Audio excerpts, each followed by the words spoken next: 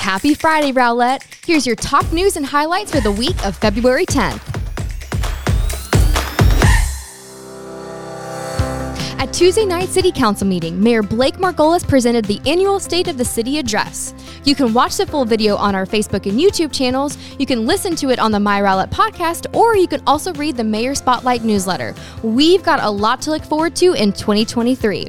Visit the links in our show notes to check it out for yourself.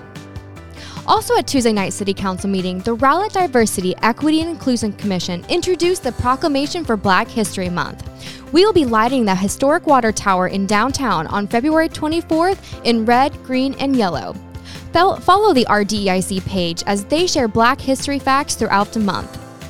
The Rowlett Public Library is also hosting a variety of events to celebrate Black History Month. Tomorrow at 11 a.m., they're celebrating Black Inventors. Visit rowlett.com to learn more. And the animal shelter is at Code Red. We are in desperate need of people to adopt or foster. Visit the...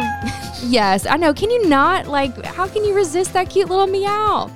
Visit the Rowlett Animal Services Facebook page to see all available shelter guests that we have.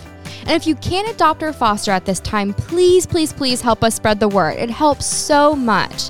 Thank you.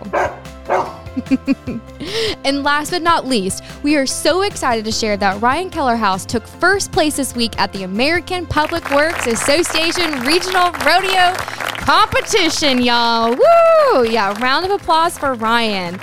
Ryan now moves to the Nationals, where he has won in the past in San Diego. Man, I would love a trip to San Diego. What about you, Drew? Sounds good. Sounds good. Well, we'll be there rooting for you, Ryan.